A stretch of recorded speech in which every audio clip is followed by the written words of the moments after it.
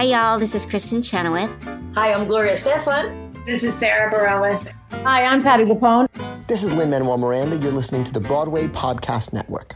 Hey guys, it is Ryan. I'm not sure if you know this about me, but I'm a bit of a fun fanatic when I can. I like to work, but I like fun too. It's a thing. And now the truth is out there. I can tell you about my favorite place to have fun. Chumba Casino. They have hundreds of social casino style games to choose from with new games released each week. You can play for free anytime, anywhere. And each day brings a new chance to collect daily bonuses. So join me in the fun. Sign up now at ChumbaCasino.com. No purchase necessary. VGW Group. Void where prohibited by law. See terms and conditions. 18+.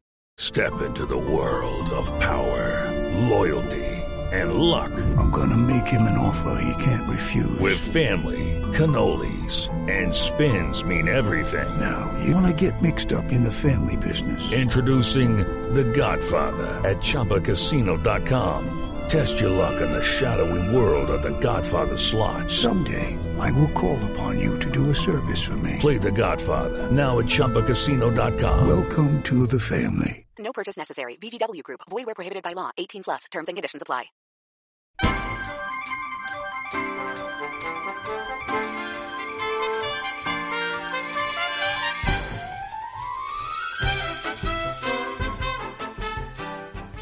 Hello, everybody. Welcome to another thrilling episode of Broadway Breakdown. I am one half of your hosts, Jahan Wiskavaje. And I am 3/4 of your other hosts, Matt Koplik. It's true. From the shin down, there's nothing. We are recording from kind of our old digs, kind of our old stomping ground. It's Matthew's mother's apartment, but we're actually in Matt's childhood bedroom, right? No, not childhood bedroom. Teenage bedroom? No. Adult bedroom. Yeah, I didn't grow up in this apartment. This apartment is new, or it's in the family. It's a 3-year-old apartment. Oh, well... So there goes my whole bit. There goes my whole bit about there being half-naked posters of Jonathan Taylor Thomas hanging on the walls. Although, actually, still believable. Still believable, absolutely. I would totally do that. I did not know that they made these kind of such graphic posters of JTT. Wait, do those posters actually exist of him like being half naked and whatnot? You know what? I think that deserves a Google search because I want the government to start tracking me. Please do. By searching half-naked Jonathan Taylor Thomas. I'm sorry to not yes and John with that whole thing. But no, yes, we are at my mom's apartment. New room, though. New room, new us. New room, new us. Yeah, I feel like it's just fun that we constantly are moving around on this podcast. Just new locations all the damn time. I like being a vagabond. Yeah. Like 007. And I like to vagabond with you. Ew. I vagabond with you on this podcast. Okay. There are some? There are some? Well, kind of. It's a little pixelated, but like that's like if you were like a teenager, that like I'd spank it to that photo. That would get you going. So this is a pixelated photo of Jonathan Taylor Thomas in what must be a screenshot from a movie or a TV show. Jonathan Taylor Thomas in general pictures. Yeah. Which I don't know. He's shirtless and in a bathing suit, but it looks like he's sort of at a swim meet or something. Yeah, and let me tell you. Frosted tips and everything. The swim meet looks delicious. Oh, wait, and then there's this guy. Do you remember him? What was his deal? He was the villain in 10 Things I Hate About You. But he had shorter hair. His hair is super long there. Now we're just looking up 90s well, they're all coming porn. Up. They're all coming up now. I honestly didn't know. They're getting me up. So, anywho... We are not in my childhood bedroom, folks, but we are in the room that I lived in for a year and a half after I took it out on my own. Took it out on my own for 4 years in Harlem and then couldn't afford to do it for a while and moved into this apartment and slept in a pull-out couch in what is a very nice room, but it's clearly not meant to be a bedroom. It's meant to be like a sitting room. Yeah. There's like really cute photos. There's a couple what I've described as idols. Like I feel like if I broke that, it would haunt me. Like I feel like this one statue. There's a statue in this room that definitely, if you broke it, it's like the statue in Brady Bunch. That if you got like grape juice on it, it would be this whole big curse. Yeah, Bobby would curse the whole family. And my life basically is Cindy Brady. How are you, Matt? Tell me things. Just living my best life as Jan, you know. Woof, Jan. For my new boyfriend, George Glass. Yeah, things are kind of like, okay, I'm heading to my last week of my day job, everybody. Woot woot. Yay. Yes. Insert copious applause. You really like me. You really like me. Yeah. I'm actually about to see a shit ton of theater in the next 2 weeks. That'll be exciting for our next episode. A show. You saw a show? I didn't even tell you. Well, let's get to that in a second, folks. John saw Culture. I did. John got cultured real fast. Yeah. I've got a bunch of stuff coming up myself. Funny story. So I was sort of dragging my feet about going to see Madame Laura Benanti in My Fair Lady, not because I was not excited to see her, but I'd seen it already, and Mom was on a budget. Yeah, of course. But the New York Times review came out and said, no, she's amazing. And yeah, and she is amazing. But I found a LinkTix available for February 14th, and I said, I won't be working. $25, I'll do it. That's Valentine's Day present to yourself. So while all you peoples in relationships do relationship things, I'm taking my sweet ass to see My Fair Lady. So that's exciting for me. Wow. Yeah. I mean, that's basically like getting some on Valentine's Day. That's great. Laura Benanti's voice can get me pregnant all she wants. Billy, I beg to differ with you. How do you mean? You're the top. Yeah. You're an arrow color. You're the top. You're a Coolidge dollar. Enough about me and my stupid life. How are you in your so-called life? Well, a lot of what's going on I can't talk about yet, so thanks. No, Great. End of the episode, everybody. And thanks for listening to Broadway Breakdown. Be sure to subscribe and and like it's 5 stars, takes away the chance. No, honestly, I'm doing okay. I've been very stressed out. I have some fun things on the horizon, but I can't really talk about them yet. My seasonal affective disorder is in full swang, so I put the wang back in full swang. Yeah. The scruff is here, and it's looking schmexy, though. Oh, yeah, thank you. Yeah, no, when I get sad, I don't like putting a razor to my face. Not because I'm afraid I'm going to do anything. Shaving just hurts. My God. No, you know what I mean, though? No, I know what you mean. No, but shaving is the worst. I feel... Shaving is terrible. I feel that I've said that before in this podcast, but let me read it right. Yeah, you girls out there think it's so hard to get pregnant and to carry a baby. Try shaving your face. That's real hardship. No, I really do hate shaving, and for some reason, the last couple days, I don't know if it's my diet or what, but my chin has had like a lovely outbreak of just acne, and so I've decided to just keep a little scruff, because also scruff makes me happy. I enjoy scruff. You look good with scruff. Thank you. But yeah, so I have. Yeah, I'm fully. I wake up every morning and I thank God that I'm alive, I guess. And it's not pre-recorded. It's really interesting. I knew it was gonna come. I knew that coming from Florida that I was eventually gonna get really sad being back in New York, and it surely hit. And this is the cross I must bear. I try to be very vocal about it. I try to talk to friends about it a lot without being Eeyore. I never want to be the Eeyore friend. So I also try to, maybe this isn't good. I try to kind of give 2 or 3 people the brunt of my sadness.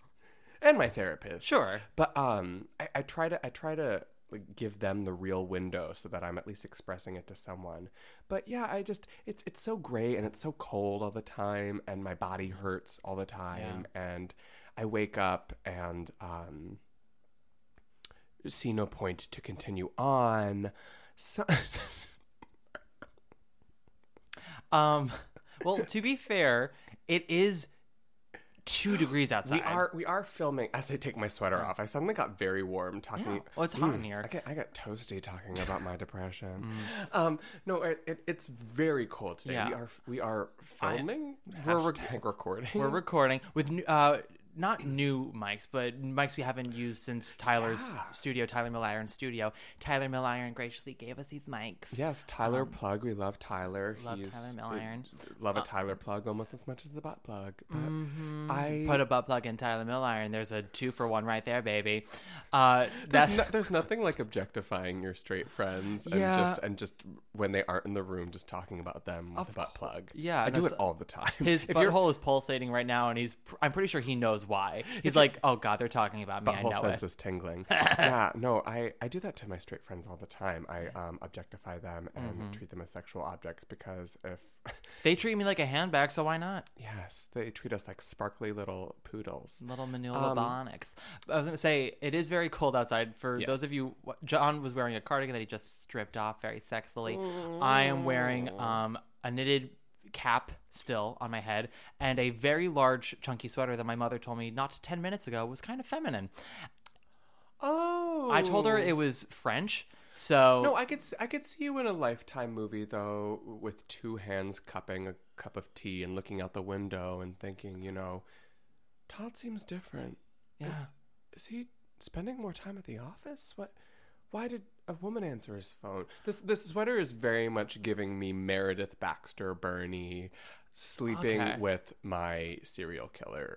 I love it. And what's funny is I've actually been wearing a beanie almost all week because my head has been so cold. But I had 2 auditions today, and don't worry, they were tragic. No one's worrying about you, John. No, but I've been very beanied too. Yeah. We're beans of a feather. Oh my! 2 beans on a pod. Oh my God! That should be. Why did we ever call ourselves Broadway Breakdown? That should 2 beans in a pod, and then we could bring in every other week Beanie Feldstein, Beanie Feldman, Beanie Jew. She went to Stasia Manor Performing Arts Center with me. Oh, did you? Did you? Well, know her? I did not know her. Apparently we overlapped like one summer. Who's her brother? Seth Rogen. Jonah Hill. But my good friend Amanda is very good friends with her. Amanda Hawkins. Hi.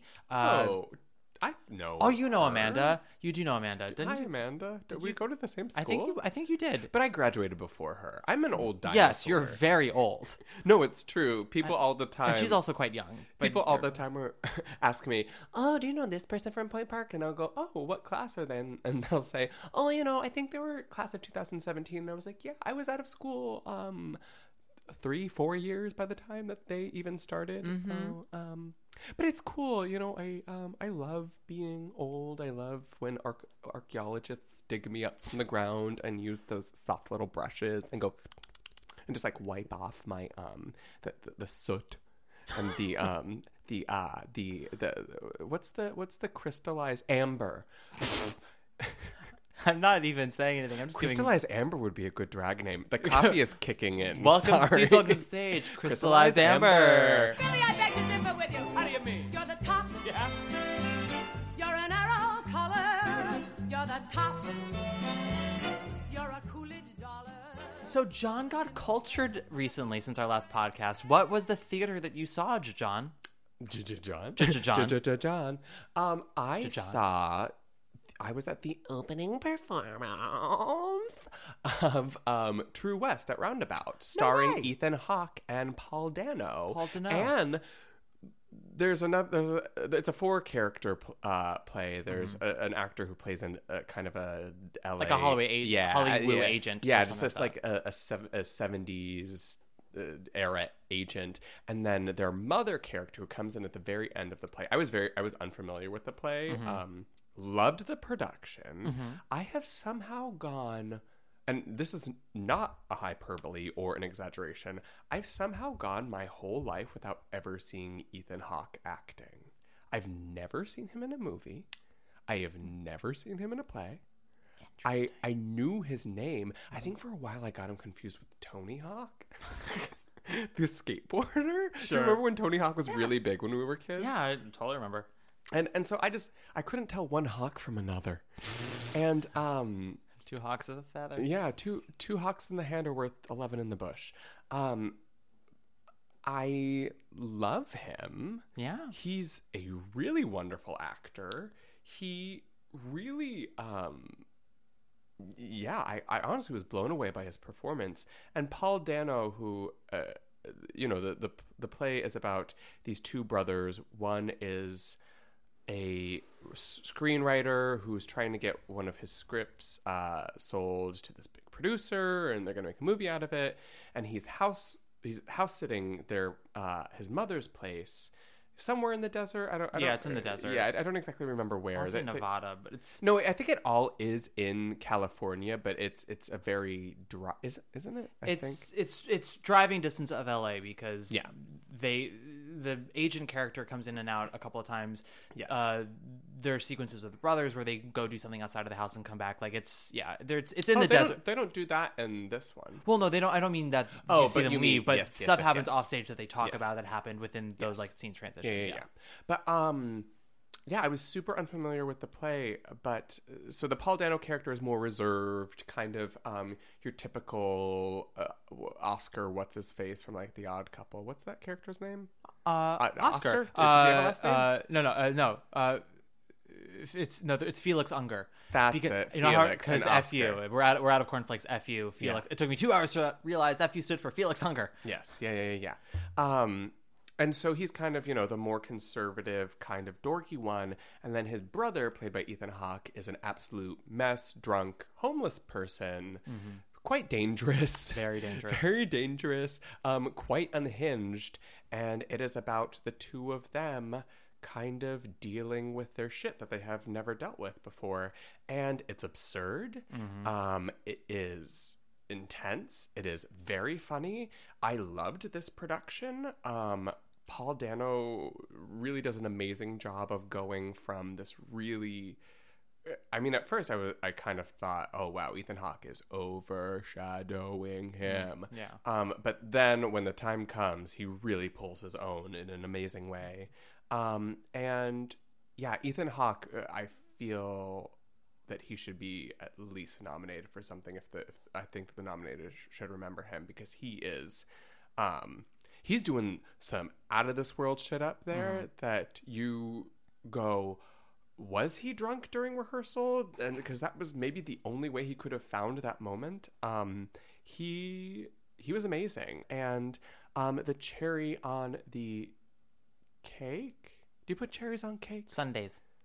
It's Thursday. You could fuck you. You could put a cherry on a cake. The expression is on a Sunday. The cherry on the Sunday is the cherry on the whipped cream. I regret everything. The cherry on the cherry, Jones, was that during intermission I turned behind me, and I was in the second row on opening night because the circles I run in. Yeah. I'm just gonna say the circles I run in are like a dog chasing its tail, but I run in that circle. You put the loose and exclusive. I do. I also put the if an exclusive. Just keep going. What happened next, John? I turned around and I've been sick since we recorded the last podcast. I've been quite sick. I know. I checked in on you a couple of times because I'm a good friend. I didn't offer you anything. I don't remember any of that because honestly, I was such a mess. No, I just texted you because I didn't want to catch anything. I appreciate it. Well, that's smart. But I was so sick and I was coughing and drinking water, and I turned to look around because I just I wanted to see if I knew anyone who was there, and I immediately lock eyes with Jake Gyllenhaal. Have you ever locked eyes with Jake Gyllenhaal? From about 11 p.m. to 11:05 p.m. in my bed. Yeah. It is a religious experience. I know that when you're a rich person, you have easy access to skin creams and ointments and exfoliations and all, and his face is his business. He made me look 100 years old. I mean, which isn't hard to do, but he made me look 100 years old. I mean, we locked eyes, and my immediate thought was vampire. Like, his skin is porcelain flawless. He is so attractive. You see him, and you immediately go, movie star. Yeah. And I've heard rumors about him. We all have. That he is on the DL, that he has not exclusivity, what is it? Non-disclosure agreements. With women and with men. Oh, and men, okay. Yeah. That's what I've heard from up there sources. But I am here to tell you that I don't think those are true. because he was wearing the ugliest fucking shirt I've ever seen. It was so fucking straight. It was this moment of I locked eyes with him. I realized it was him. I mean, my heart became erect. And then I looked and saw what he was wearing and went, oh. He was wearing kind of this weird silk. I know that sounds gay, but it was this weird kind of silky bowling shirt that was this weird kind of gray, dark purple color with this weird, ugly, dark trim. A gay man would never wear it. So I'm here to tell you that Jake Gyllenhaal is straight. And then some PR person was like, we need to get you in this shirt we need to put you some faggot is going to see you at True West and is going to lock eyes with you. We need to nip this in his bud now. I can't believe this happened to me again.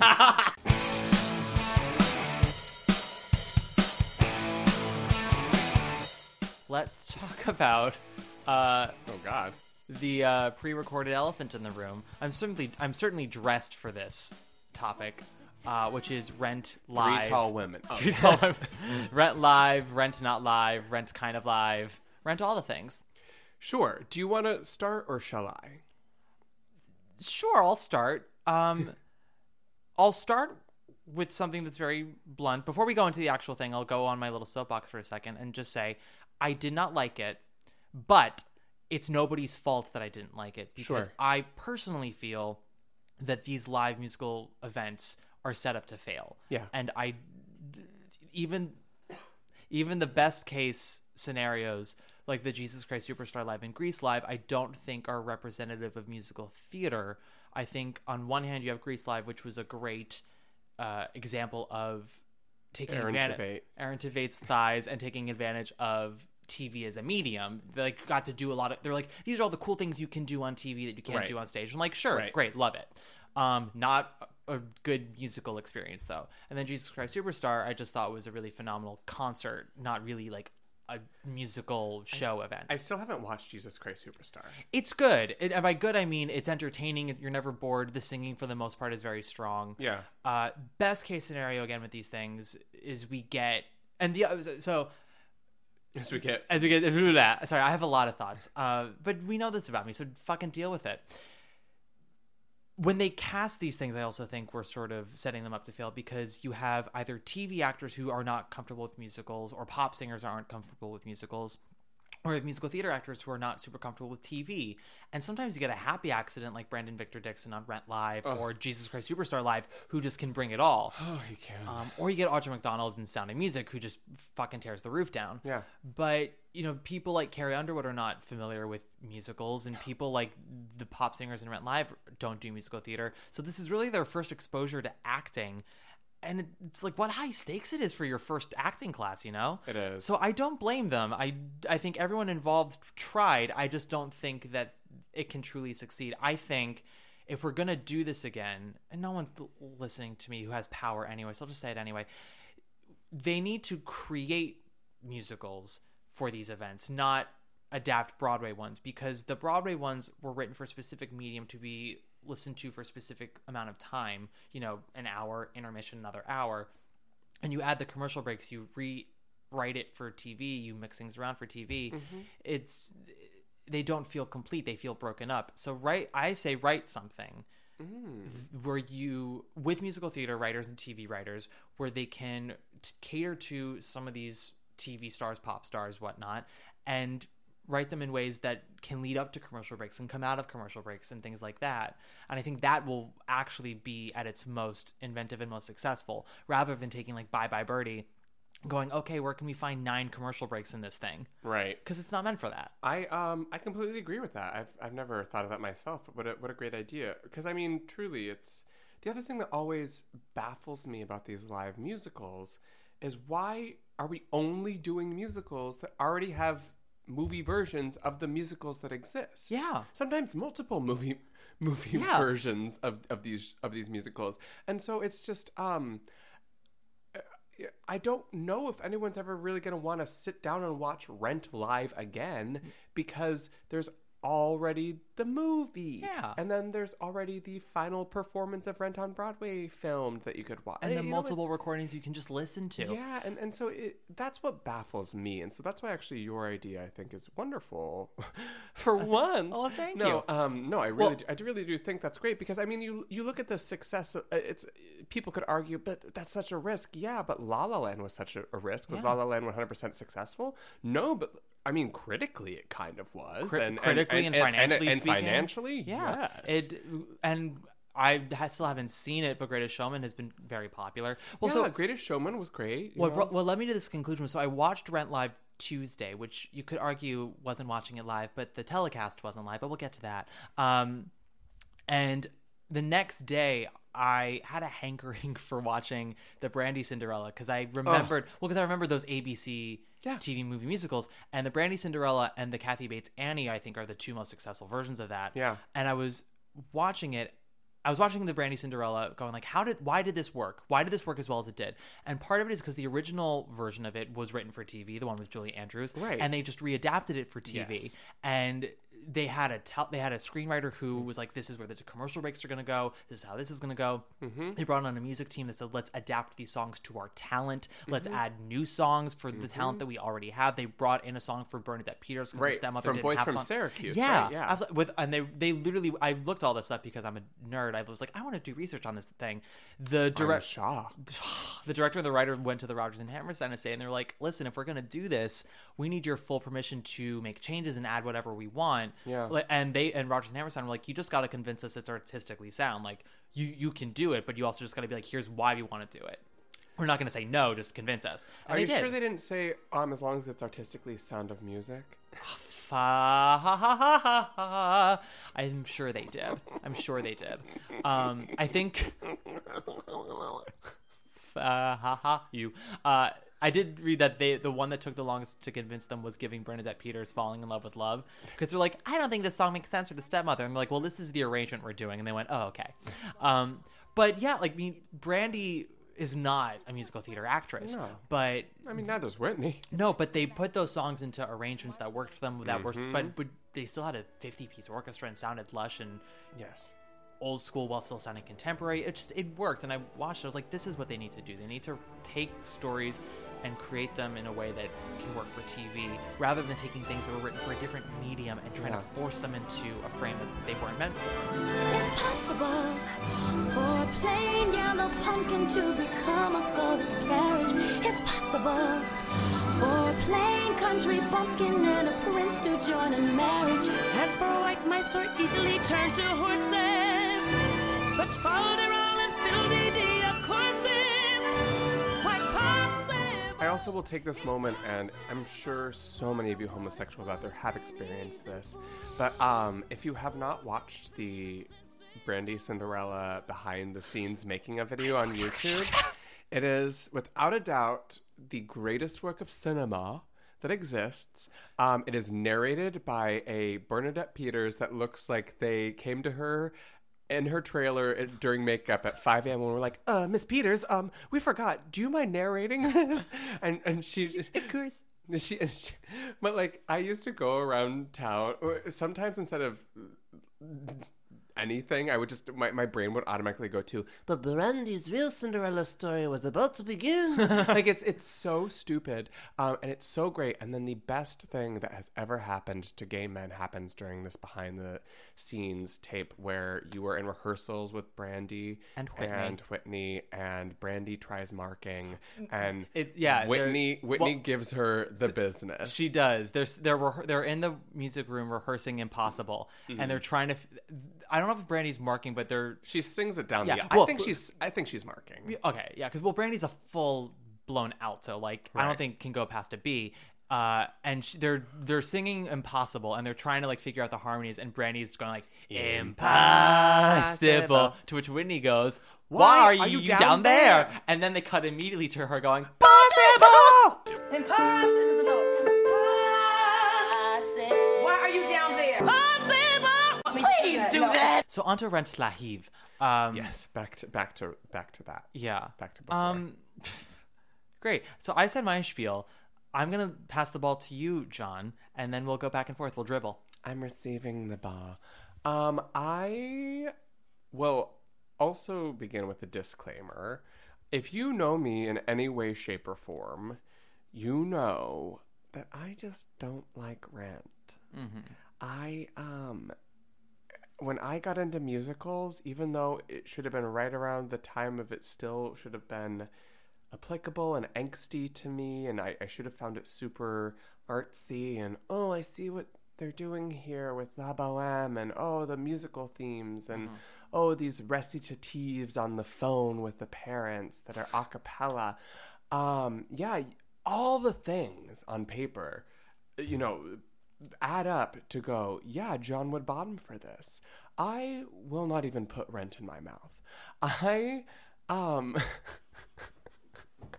I hate it. And I wish I didn't.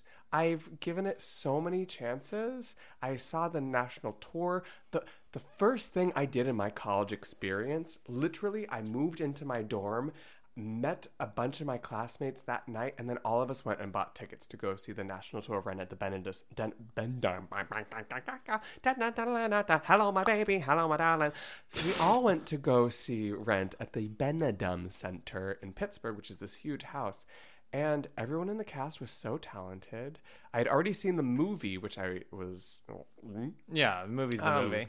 But everyone was so talented, and I just sat there the whole time, and I just thought, wow, I hate this. And so I mean, that's the thing, and that was the other thing when I am me. I am my own wife. I am me. This is me. No, that's over. Cut it. Done. Moving on. And so I of course had to live tweet Rent live, sure. Rent recorded, but I refused to be, even though I was snarky, even though I had a bit of a bite to everything that I said, I refused to be a person who made fun of anyone who was up there trying, knowing that it was a dress rehearsal and knowing that these people aren't musical theater actors. I would never poo-poo anyone on social media that way, because I have sucked in many things. But this podcast, exactly. But I just hate the show so much. So everything came from a place of just poking fun at Rent. Sure. And so, and I don't even mind taking this time to really. I wish I didn't hate it. I really do. But I just do. You're not the only one who hates it. Many people hate it. There's something wrong, in my opinion, with a show where every 12-year-old in the country can listen to it and go, this show gets me. Yes. And that's exactly it. I think every character is a silhouette of your teenage angst without any real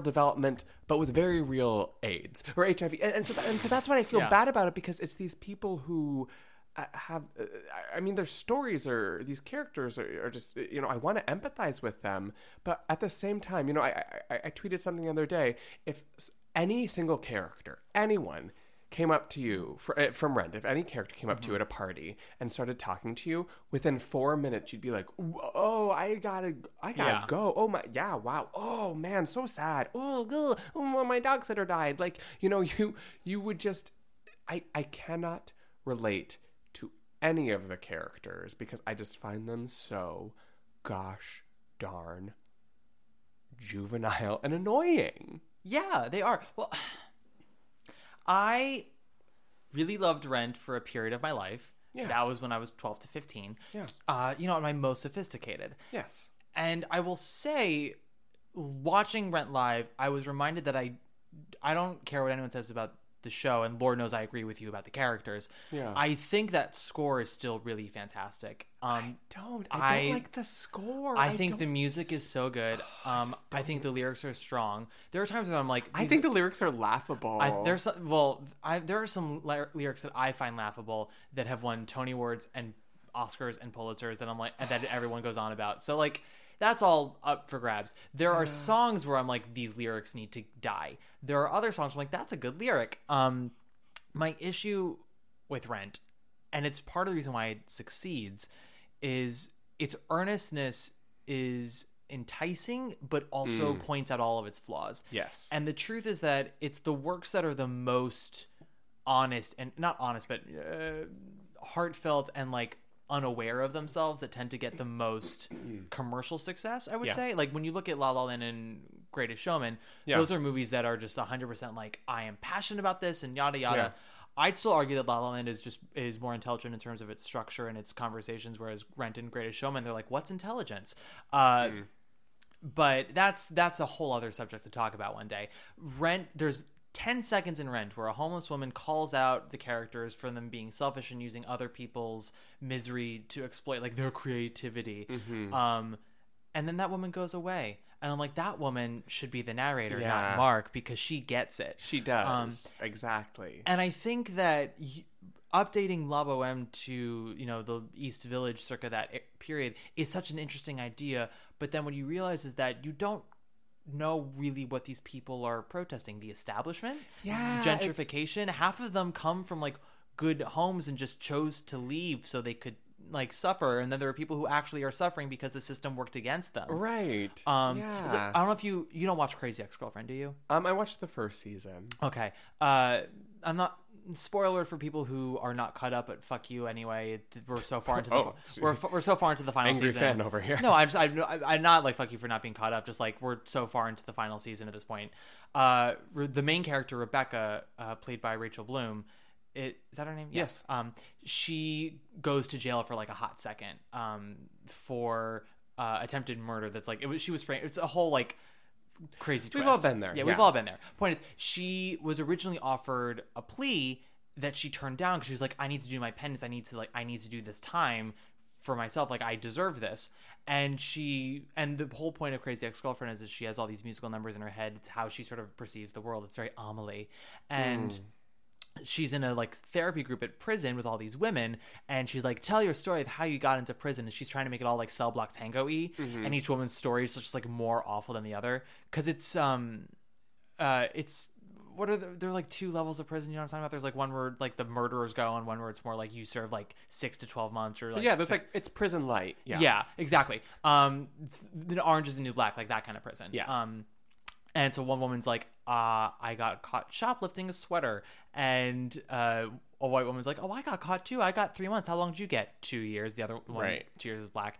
Then another woman's like, I was texting my daughter that I was on my way to her recital. I was in the car and I hit and killed like a person. And something like that. And they're like, well, what's your story? And she goes, well, the judge didn't want to send me to the prison, but I said no anyway. I got to do my time. And everybody's like, wait a second, you chose to be here? And that is sort of, to me, Rent, where it's like people who are actually struggling because the system does not work for them are like the side minor characters in the like support group or the homeless people on the street who are like, no, I'm actually fucked because the world is against me. And you come from like Greenwich, Connecticut, and you're like, fuck having microwaves. I want to live in a loft and starve because I'm a filmmaker, but I don't want to actually be successful because I just want to make art on my like living room wall. How do you document real life when real life's getting more like fiction each day? Headlines, spread lines blow my mind, and now this deadline, eviction or pay. Rent!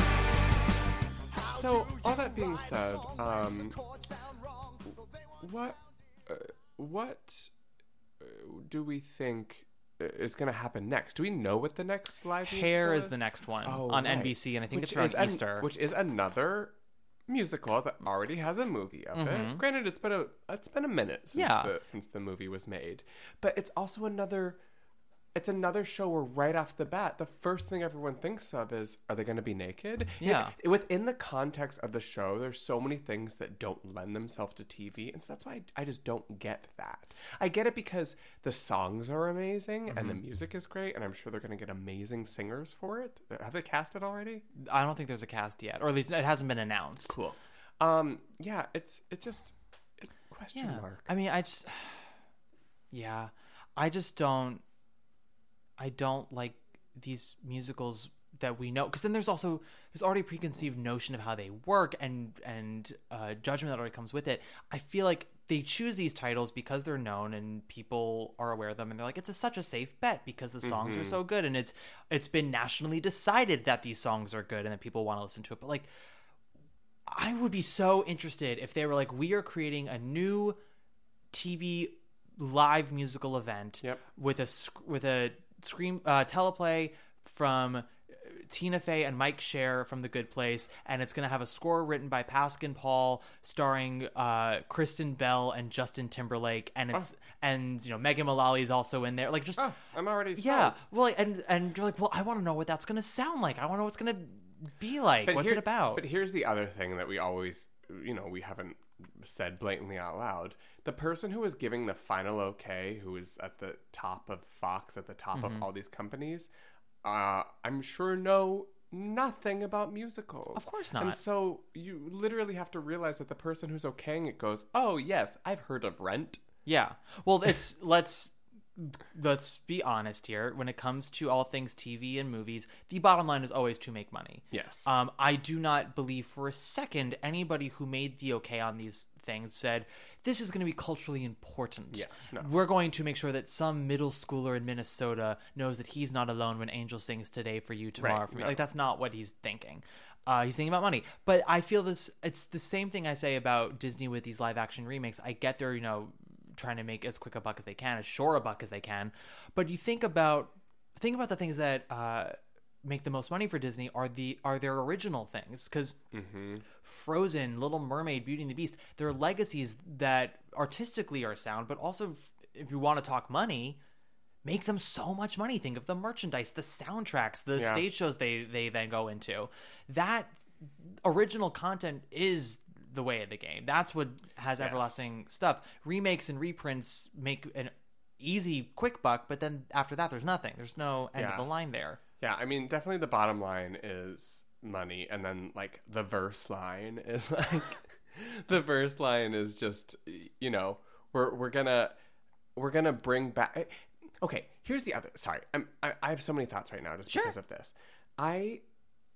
It drives me a little bit crazy that it's just does anyone else feel like we're just in the Twilight Zone in all the ways, and that our generation, or currently what's going on in every waking moment of our life, is just people refusing to let go of the past, and so everything is just a remake? The reasons why we're doing these movie musicals is because it was something that they used to do years ago, and so we're doing that. But then we keep making movie music or the TV show televised musicals that I already have, so we're just remaking. We're just constantly remaking. We're a live action.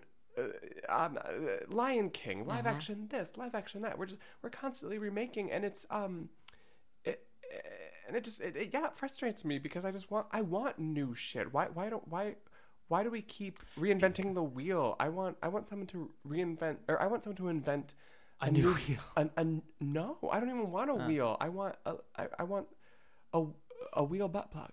Well, I absolutely know what you mean. The truth is that they take longer to create things like that, and when it comes to Hollywood, they want it done as fast as possible. But again, I'll say, like, it's worth it in the long run if you actually invest in these original pieces. Just I mean, not just artistically. For my sake, I love it to be artistically, but if you're going to think about money wise, like, the shit that makes the most money is the shit that's original. Look at how much money Be More Chill is making right now, because is it completely reinventing the wheel? No, but is it an original brand new musical that people are able to connect with, and now has gone from a theater in New Jersey to Broadway? Well, think about Broadway for a second, and all the revivals we get. 1 second? All the seconds. But all the revivals we get, like, sure, they can be successful, they can make some money, but it's the original stuff that lasts the longest. Yeah, and I'm not saying I hate revivals. It's just I love them, but it's these televised musicals are just really interesting to me because they feel forced. Absolutely, they always feel forced. I will say, watching Vanessa Hudgens in Rent live, and this is a positive note I have for her. It was the ultimate, like, I don't know if she had direction. I don't know how much research she did on the part. I can't necessarily say that her performance was a good interpretation of that role, but it was so committed and so like, I'm going to do my best on this. And we have to remember this was a dress rehearsal they were doing. Yep. And I'm sure some people were like, oh, tomorrow's gonna be better. Like I'm saving some stuff up. She went whole hog. She was like, nope, these 2,000 people are here to see us. Yeah. I'm going to give it my all. Yeah. And I give her mad props for that. Same. I actually I did a stupid little Instagram story where at first I was kind of like a little poking fun at her. Maybe I was a little mean once, but I took it down very shortly because I had the same response to her. I eventually, she won me over. Yeah. I mean, I as much as you can with Rent and with that character because I hate Maureen. But Maureen is also... I think she's the only person in that entire show that Jonathan Larson's like, she's kind of the worst. She is the worst. But I agree with everything you said about her. And especially coming from The Princess Switch, which was my favorite holiday movie. Still haven't seen it. Oh, I will stop this podcast right now and just watch it. Well, listeners, if you're listening right now, you can look up Sarah Deviney on Instagram. She has to be mentioned at one point in this podcast. This is her moment. It's SARA space DEVINEY.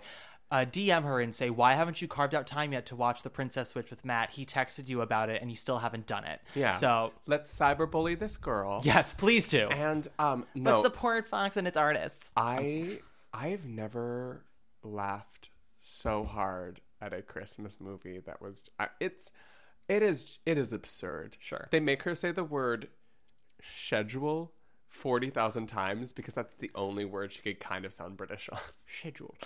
Love it. No, but so coming from The Princess Switch to doing this, I was really impressed by her. I think this was, I mean, not that I'm ever worried about Vanessa Hudgens. I think just because of her name and who she is, she will constantly be working. Yeah.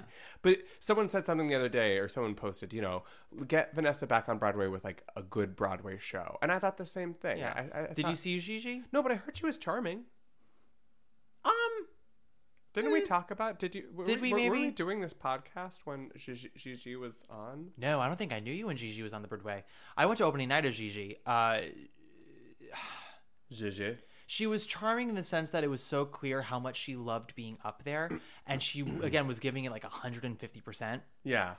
That is such a hard role, Gigi, because you essentially have to act like a bratty teenager and become a fully formed, mature woman in the course of an evening. Kind of what I do every day. Yeah, and actually sell it, and you have to do it without seeming like a slow child in the first half and like a concubine in the second half. I never achieve that. No, you never do. You always look like a concubine. Yeah. And she definitely tried. I think that a lot of elements of that production worked against her. I think she was woefully under-directed. I think the director was like giving her like broad colors to go with, and then she just went with it. Yeah, no, I would love to see her on Broadway again. I would like to see her in a better formed musical. I would like to have her with a director who's a really strong one, who really works with his actors. Yeah. Because I think she's so very talented, and I think she has a lot of great ideas. I think that she needs someone to truly refine her performances, though. Yeah. Let's get her and Casey Nicholaw together. I feel like he'd be a good director. He'd be a good director for her, yeah. Or, like... I was going to say George C. Wolfe. He might be a little too intense for her. I don't know. Michael Mayer. I think Michael Mayer would get something good out of her. Oh, yeah. I think so, too.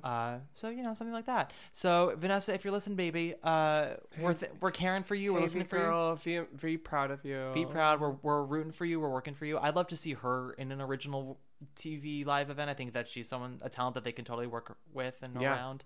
Because she can sing, and she's very charismatic. She's very beautiful. She's got abs for days. I know. I was. Oh my god! That jawline too. I was like, you can cut leather with that jawline. She has an alphabet jawline. She does. She does. Yeah. Good for her. So I think this is the moment where we should probably start to make like Roger's Footcast. Just wrap it up. Who? Oh, Roger.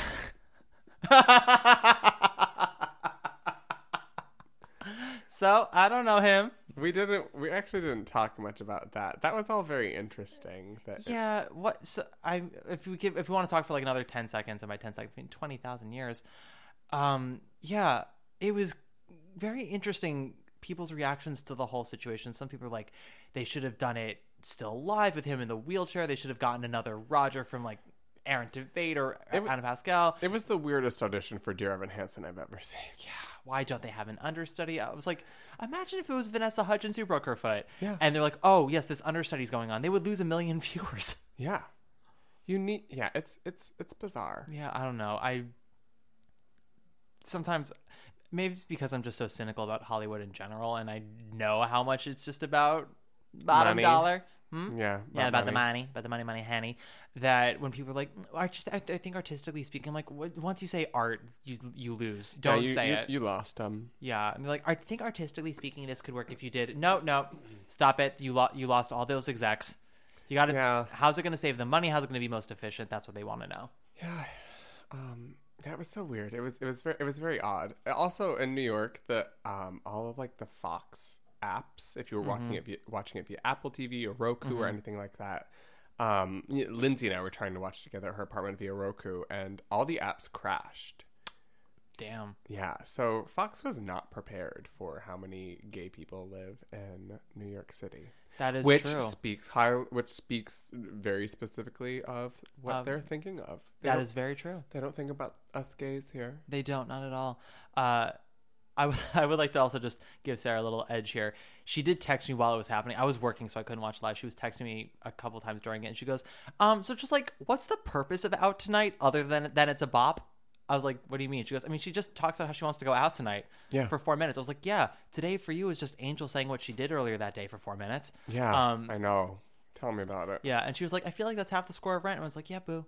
That's half the score of Rent. It's just they're either singing things that shouldn't be sung to each other, like "Can you please pass the fork," or they're just reciting something that happened earlier for 20 minutes. And then, oh dear God, what dear God, Miss Menzel, let them lower a key once in your goddamn life. Yes. Why do they always let her sing live, and why do they always do it in the original key? You know she can't. No. Also, drives me crazy. I also when towards the end of when they brought the original cast back and Daphne Urban Vega started singing the soloist bit towards the end, I clutched my pearls because I thought we were all under the understanding that talented as Miss Vega is, she's not a singer with a capital S. No. She's got an interesting voice, and Lord knows I love listening to her on the Rocky Horror Show. Yeah, I do too. That she sounds ferocious, awesome. But like that's a score that fits her voice. Yep. She's not like a measure your life in love. That's not her. No. So when she started to do it, and luckily everybody else like joined her with it at the end, but she started to do it. I was like, Idina started the solo, didn't she? No, but then Daphne came in on that. No, you got to measure your life in love. That whole bit. Oh, you know what I love is a gift from up above. I think I passed out at that moment. I honestly don't remember because I think I was just like Idina, and I went into like an Idina rage coma. I also give Idina Menzel props for wearing an outfit she was wearing a mini skirt and thigh-high boots. She looked amazing. She did look amazing. But she was standing next to Taye Diggs, and I felt as if, and from what I understand, they are on good terms in terms of their divorce. They have a child together and everything, and it's not my business whether they are or they aren't. But it's my business. It's John's business. He was their mediator. But I imagined that she was in the wardrobe trailer, and she said, "I'm going to be standing next to my ex-husband on national TV. I need to look amazing." Yeah. And so they said, mini skirt and thigh-high boots, and she said, "Yes, please." I agree with that. I just saw that outfit. I was like, that is a Stella got her groove back outfit. Yeah. And I did that reference for a reason, people. She looked stunning. She really did. And I am a fan of her. I've seen her in multiple things. I heard she was so amazing in that Josh Harmon play. I heard that too, yeah. But just don't give her the original key. Don't give her a live original key solo. No, everyone. Her voice is still very good, but she's older now. Yeah, her voice is very good. There's nothing wrong with putting in lower keys. Barbara keeps going in lower keys. It's fine. Exactly. If Barbara can do it, so can you. And yeah, so give Sarah Bareilles sings "She Used to Be Mine" in a lower key. Yeah, she does. And she wrote it. She did. They also lowered the key on "I Believe" for Elder Price in Book of Mormon. Yeah, like it's fine. For Gavin. Yeah, it's just do it. But I think they kept it after he left. Oh, did they? I believe they did. I believe they did. So, see what I did there? Oh, I see what you did there, and I am just... What is this, that podcast anymore? Yeah, so the bottom line with that original cast is, Idina, we love you, go into a lower key. And Daphne, we love you, you're not the Rent soloist. No. And I got very nervous because she went on for a while. Feel everyone's buttholes clenching. She went on for a while, and then they had other people join her. But it got to the point where I was like, "Oh no, oh no, is she gonna try? She gonna try?" I got very scared. Yeah, I was as well. Yeah, I was like, I thought we were all under the understanding that she's not the soloist. Right. Anywho, now we're done. Yeah, I'm done. I'm done. Now we wrap it up. Now we're in live has gotten me in a sour mood again. Oh, I'm sorry. Sorry, boo. So this is the end of our cast today. I would like to thank John for joining me. The end of our cast today? Of our cast, of our pod, of our peeps, of our... I don't know. What do we not say cast of the pod? Of our app? I got confused. Maybe we've said it before, but I was like, what are you talking about? Did I get cast? I'm breathing it. Did I book? No, thank you for joining. This is the end of our potty. Oh my God. Of our squatty potty, everybody. No, this is the end of our episode for this podcast. Thank you for staying with us to the very bitter end. And how it got quite bitter at the end. It did. We support everyone until we get bitter. We support anyone until the caffeine wears off, and then it's a fucking and then Hunger Games. Truth comes out.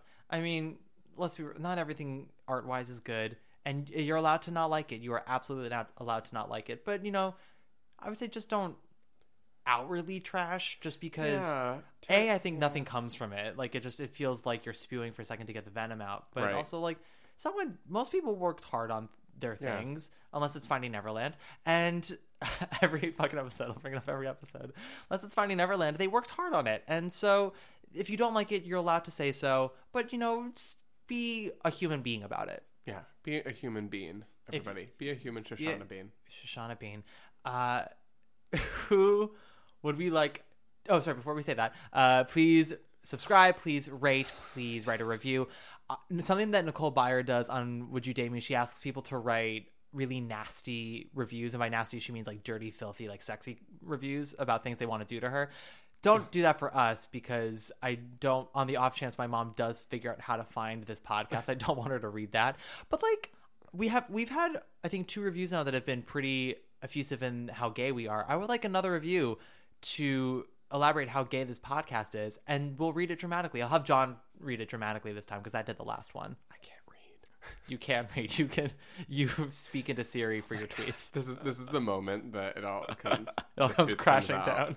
I can't read. Yeah, I'd like to challenge our next reviewer, because we had one that said I love it, and it was from Miss Vanjie herself. So need someone to go even above and beyond that. Mention our divas. Mention how John talks about bottoming all the time. Talk about my rants and all those good things. Anywho, let's close this shit out, shall we? Yeah, let's do it. Let's pick ourselves a diva.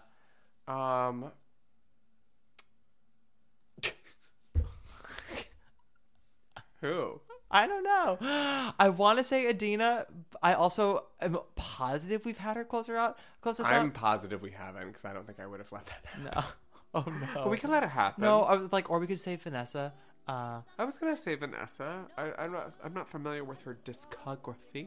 But maybe, I don't know. Some High School Musical, some Gigi. Did she have like a ballad in High School Musical? She had a ballad in Gigi. She had some. I remember she wrote a letter where she like went across the stage as she wrote the letter, and I was like, "This is interesting." Sure, let's do her. I'll find something. Vanessa Hudgens-y. Yeah. And she'll close us out because we support her. We support her in her next endeavor. We do. But consult us, please, because we have ideas. We have some thoughts for you. Good luck, girl. Good luck, girl. Rooting for you. Rooting for you. Hope you win. And book us into your schedule, please. And schedule. Bye. Stay home every night.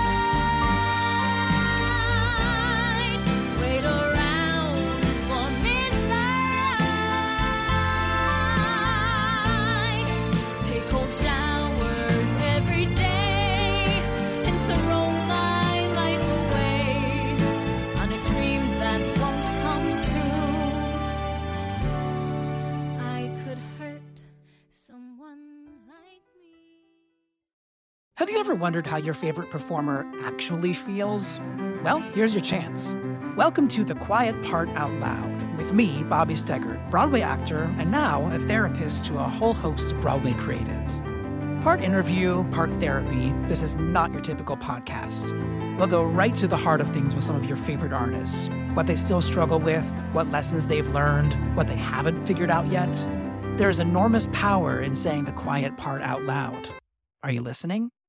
Hey, it's Leslie Odom Jr. here on the Broadway Podcast Network to tell you about the Rise Theater Directory, a program of Maestro Music. Rise is a national online resource designed to connect and empower backstage and administrative and creative theater professionals from underrepresented backgrounds. If you work or aspire to work in the theater community, this can help you find your next project. And if you hire theater professionals, search the Rise Theater Directory to find your next team. Create your profile now and get more information by visiting risetheater.org. That's theater with an RERISETHEATRE.org, because only together we rise.